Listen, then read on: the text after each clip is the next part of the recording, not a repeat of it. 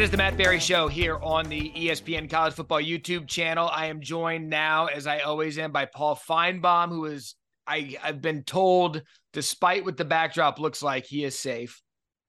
He has not been taken captive Matt, by Sankey.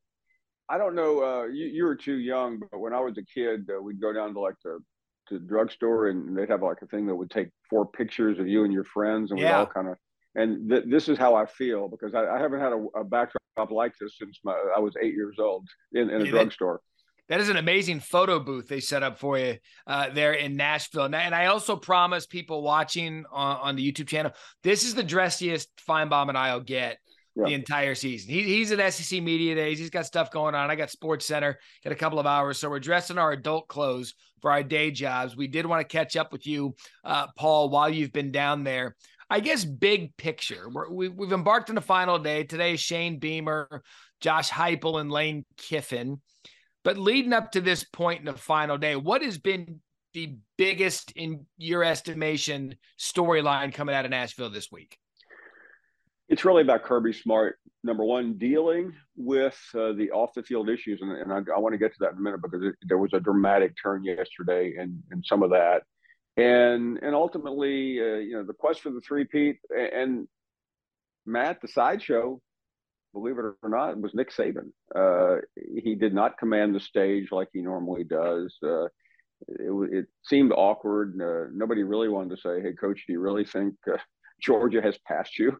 But beyond that, this has been, and again, there's 3 more coaches, including Kiffin, so you don't want to speak too soon.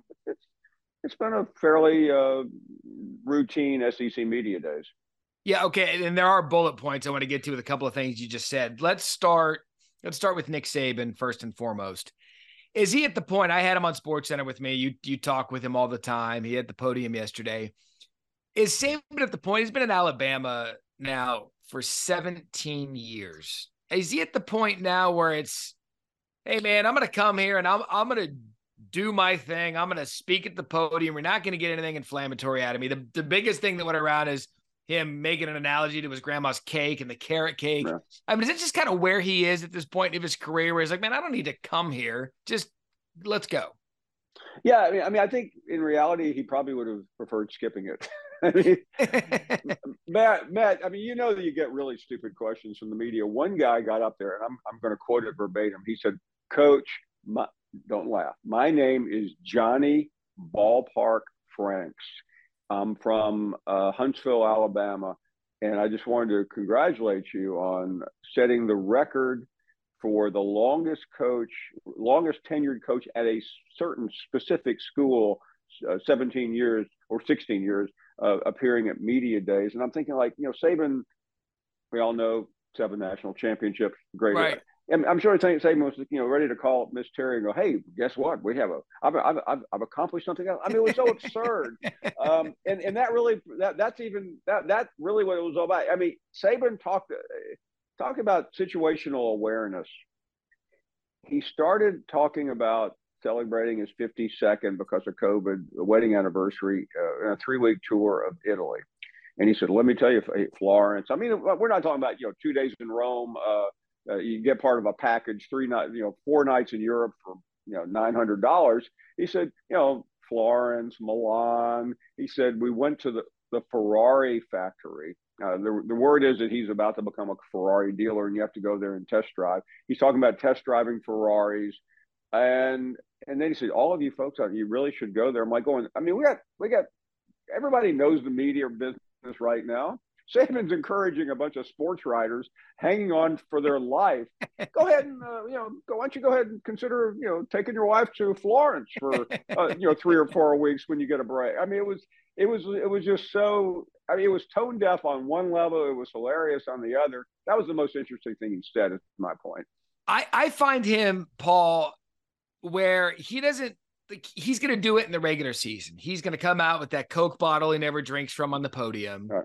He's going to get after the media for not talking good about him, and then he'll get after the media for talking too good about him.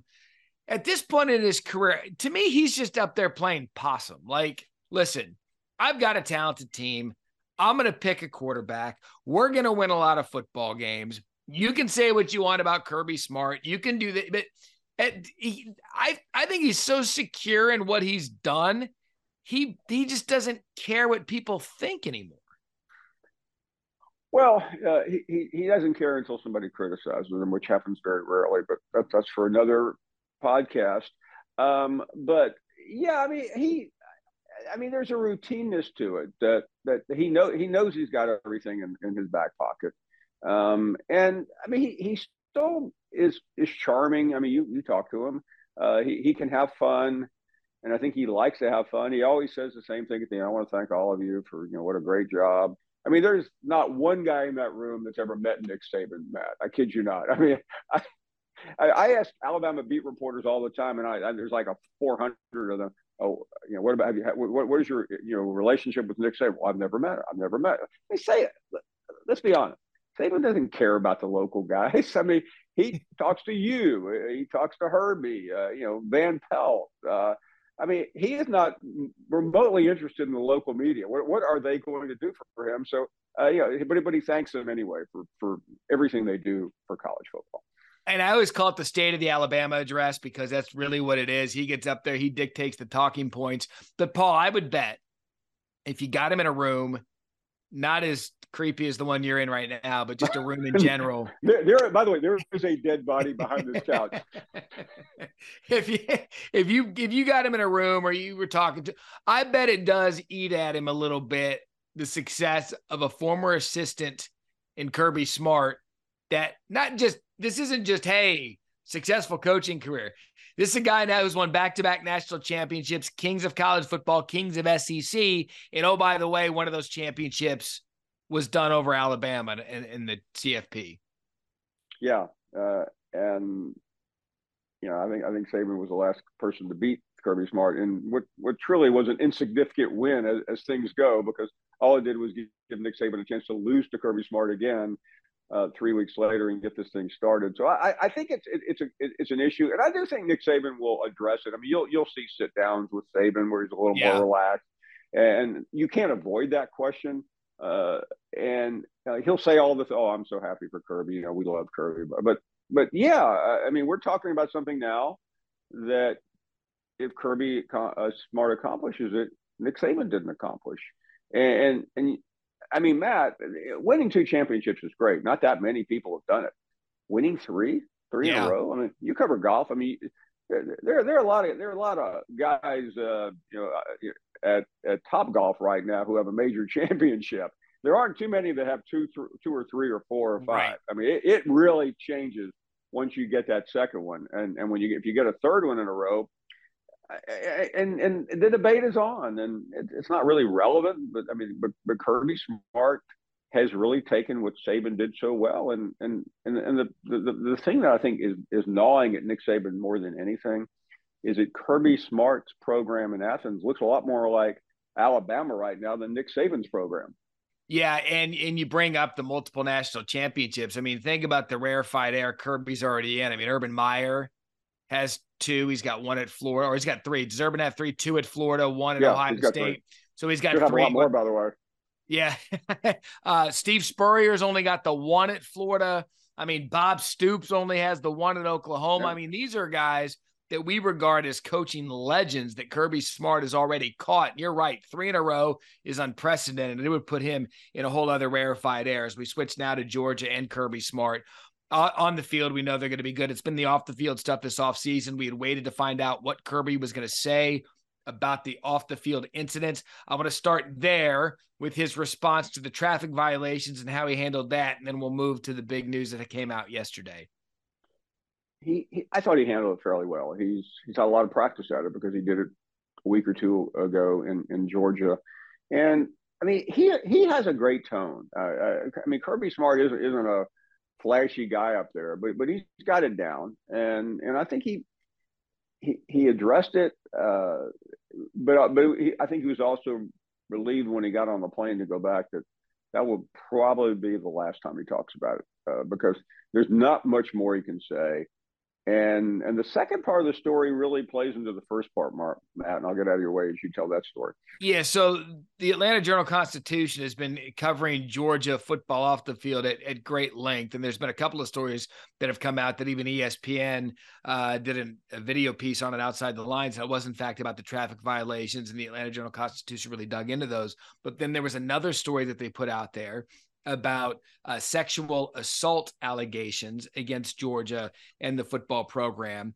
And it was after that story that Georgia came out and demanded a retraction from the Atlanta Journal-Constitution. And all of us were thinking, wow, I mean, they're really digging in on this, that this story is incorrect. We would like a retraction. The Atlanta Journal-Constitution then comes out yesterday. Not only do they make corrections within that story involving the sexual assault allegations, they fired the reporter who did the story because of their journalistic integrity that they tried to maintain at the Atlanta Journal-Constitution. And Paul, we saw this. I was like, whoa, chalk one up for Georgia for looking at this particular writer and this particular piece and saying, man, this is close to slander and this is incorrect. Yeah, and regardless of the minutia, the perception of this moving forward is that Kirby Smart was right, that he was vilified. And it bothered me early on, Matt, when people were attacking the messenger. But now it's so clear that this publication was irresponsible. And this is not for this podcast, but media wonks, guys that used to be in the business now that are teach journalism. I mean, they'll be having conversations about this for a long time because this was a shattering blow to the media, and for those who try to do investigative reporting, which is very difficult to do. And I was once in that platform and am no longer. But I mean the dirt road fan won. I mean that guy who posts on Dog Nation and hairy dogs and all that. I mean, they just beat the media down with a stick on this one, and it will change it will be a paradigm shift, because the next time some publication comes out like this, they'll be like, well, they think they got it right. There you go. And that's the biggest thing. And I'm glad you brought it up in that manner, because when I looked at this, and look, this isn't, I don't think either of us are like this. We tend to evaluate everything as it comes. I'm not Mr. Media. The media is always right. I know the media has several faults. And so I looked at this and I said, oh no, like their fans are going to attack and attack and attacks. And I'll say that publication in Atlanta, they've been really big on what Georgia's doing off the field. They lost, in my mind, all credibility with any kind of reporting they want to do on this going forward. I think it's done for them in terms of like, well, why should we listen? How do we even know that's true? You just fired a reporter that made stuff up. Yeah, the AJC is finished when it comes to covering the dogs. Nobody's going to trust them. Nobody cares what they have to say. And by the way, they did all this behind a paywall. Just to make it even more untenable. Here's the kicker, though, Matt. There were some rumors out there this week about the reporter Alan Judd, and I interviewed him a couple weeks ago, and he answered the questions, whatever. I tended not to get too carried away when I saw a reporter being vilified online. Yeah, I'm interviewing Pat Forty yesterday. I mean, Pat Forty is a respected investigative journalist. He's a columnist for Sports Illustrated. I said, Pat, what about it? He said, well, Paul, he said, I'm not really that surprised. I go, why not? He said, I worked with this guy 30 years ago at the Louisville Courier-Journal, and he got run out of there for doing the same thing. And I'm like going, oh, my goodness. And listen, everybody makes mistakes. But investigative reporting is different than just popping off like we're doing here. I've done it. I mean, it is. And the problem is, and I'll sound like that old guy who used to, the ink stained wretch, but Matt, there's just these organizations aren't cut out for it anymore. There's not enough checks and balances, and the AJC has egg all over its face, and they'll never get it off. And you can hoist another trophy for Kirby Smart in the victory column, because he and the program got that with the retraction yesterday. All right, my favorite thing about SEC Media Days to this point, and we know you got to run, is I'm good. The Jimbo Fisher Bobby Petrino marriage. Paul, why couldn't Jimbo go up there and answer the question? Our intent is for Bobby to call the game on offense. Instead, he kind of danced around it, says, well, I hope he's able to call the game. We don't know. Why do that? Was he marking his territory? Like, why do that now? What's the point? Well, because he's heard all this chatter, and I just think he came there with an attitude. And what's really funny, Matt, he did that interview, and then the network, the SEC network, goes off the air, so he's obligated, I guess, to do one more with the network. So he comes up with me, and I had not heard what he had said because I was doing something else. I don't know. I was interviewing somebody else, and I'm just trying to go about it. I mean, it's so awkward talking to him, and he's talking a mile a minute. I didn't even realize he had said it because one of the Texas Ag guys came up to me afterwards and said, I can't believe he admitted on your show that Bobby Petrino was calling the plays. And I think he slipped up. He was like rambling on about the marriage, and he said it, and you can't understand Jimbo anyway. So I missed it. But he just cannot relax. But I after all this, which has nothing to do with the football field, I got the distinct impression that he feels really good about this situation, and he doesn't care about the $75 million buyout. And why should he? I mean, would you care if you had a $75 million buyout? No. Yeah. Here's what we know, Paul, and this is why it's going to be fascinating to watch. Texas A&M's loaded with 5-star talent, 4 and 5-star talent. We know that. We also know that Jimbo Fisher's got a good offensive mind. We also know Bobby Petrino's got a good offensive mind. We also know both of them are combustible, as a lot of coaches are. But if this works, if the marriage works and they find a way to coexist, Texas A&M is you can add them to a list of loaded teams in the West because it's not a talent issue. It's never been a talent issue. It's been about, can you harness that talent and win on Saturdays? And I applauded Jimbo for making this hire to begin with. People forget that Petrino had just accepted a job at UNLV at the same position. He had a cup of coffee at the craps table and was out.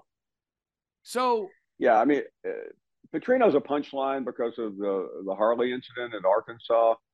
But he coached Lamar Jackson 12 years ago. He was the second best coach in the SEC behind Saban.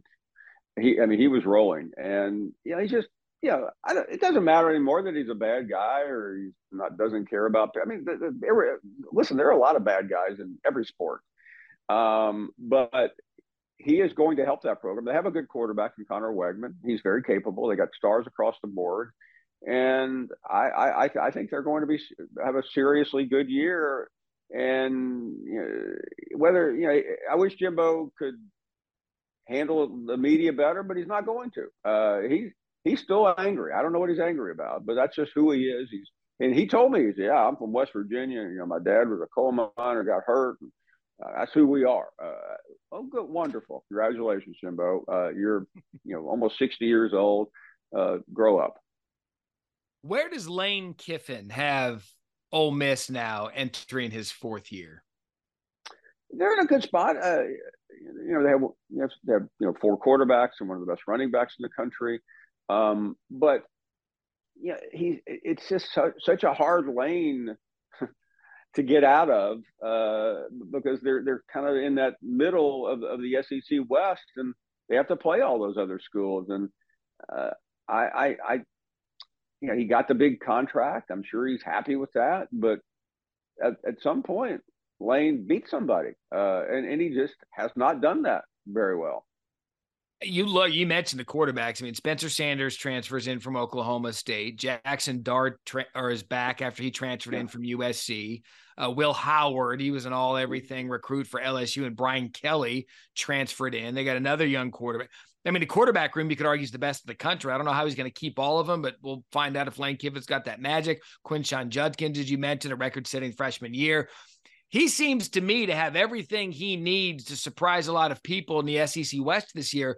But you look at that schedule after the first 3 games: at Alabama, home against LSU and Arkansas, and then at Auburn. It's like, Lane, who did you piss off in the league office to get a stretch of that for? And that's it right there for me. It's not a talent thing with Lane and Ole Miss, because I think they stack up as good as anybody in the SEC. It's the gauntlet they're going to have to get through towards the end of September and early October. Yeah, and he's got an utterly bizarre road game early at Tulane, which I know people going. I know Tulane is not the same this year as they were in the bowl game, but still, I mean that's like a weird one. And I don't know how he navigates the schedule. So that's why I'm probably not as high on Ole Miss. But yeah, all they have to do is upset somebody. But that's the problem Lane has had. Sometimes he gets in his own way, and he did that last year. It's getting over the hump too. It's being as good as you can be talent-wise with everybody else and hanging on the field with everybody else. And then it's getting over the hump and having that really special season that puts you in Atlanta with the SEC championship. You lost the Egg Bowl last year and what ended up being Mike Leach's final game. Look, Lane is good for football. Lane is good for the SEC. He's good for social media. The back and forth that he has with other coaches. You just add him to another talented group of teams in the West, but in the Georgia and everybody else. Billy Napier was there yesterday. He's still building that thing. The team I want to talk about in Tennessee and Josh Heupel in a hiring that was widely panned. The locals hated it. Now he's the greatest coach ever. And he's got to do it with Joe Milton this year. Is it possible Tennessee, who, by the way, was number 1 for a couple of weeks in the college football playoff rankings a year ago, is it possible for Tennessee to stay at that level that we saw a year ago? Yes. And Milton, I think, is capable of doing great things. Hendon Hooker was a transfer from Virginia Tech, and he almost won the Heisman. Had he not gotten hurt, he wouldn't have won, but he would have been in the top 3. Tennessee has it going. All of a sudden, it just clicked at Tennessee, and I think Heupel is a genius when it comes to offensive plays. They've got a lot of good compliments on that program, and this is not because I went to school there.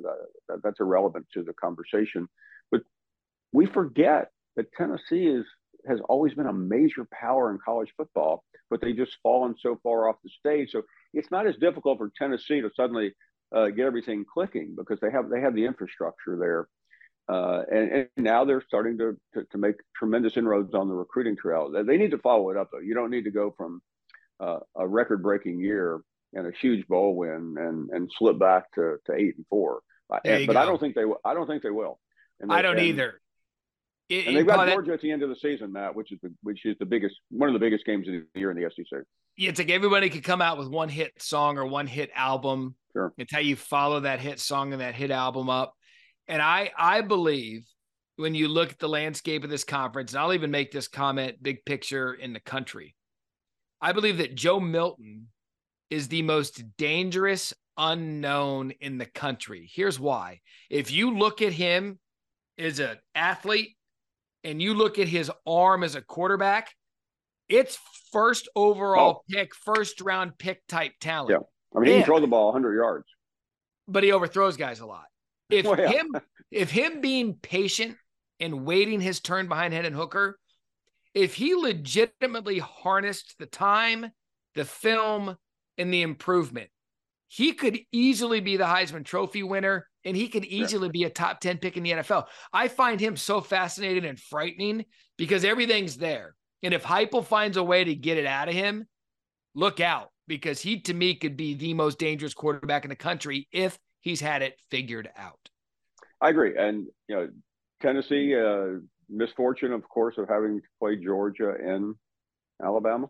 They have a tricky game early, Matt, against Florida. They get the all-time break with the non-conference game. They're the first game against Virginia. I mean, they could win that game by 30 or 40 points. But I do think Florida will be a little bit uneasy because there's so much history there. The great Fulmer Spurrier days of the 90s, right.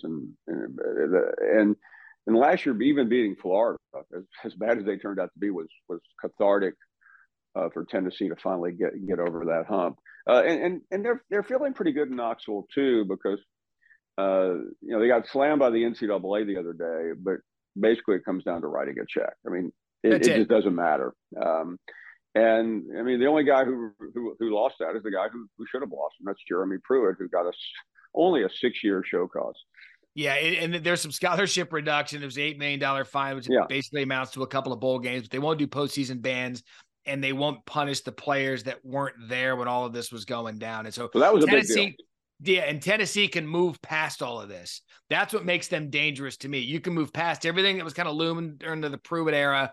You came off a really good season last year. You've got the quarterback. You have the talent. College football, I've said this forever. College football is at its best when you have the current powers that are really good, but you add in Tennessee, you add in Miami, you add in Florida State, and you add in USC. When those 4 teams are dominant, in addition to what's out there now, is when I believe college football is at the height of its powers. Yeah, and that's really been the problem, because a lot of these have been dormant for a long time, and I think that's why we ended up with Alabama and Clemson every year in the championship. That'll do it for a safety version of the Matt Barrie Show on the college football show.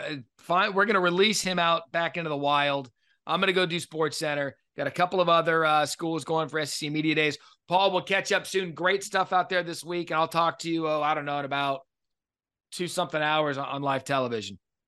Well, if you don't see me on the set downstairs, that means that whoever killed the person behind me got me as well. And oh, by the way, those questions I just ended this with, those are the exact same questions I'm asking you on Sports Center, so you're going to be ready to go.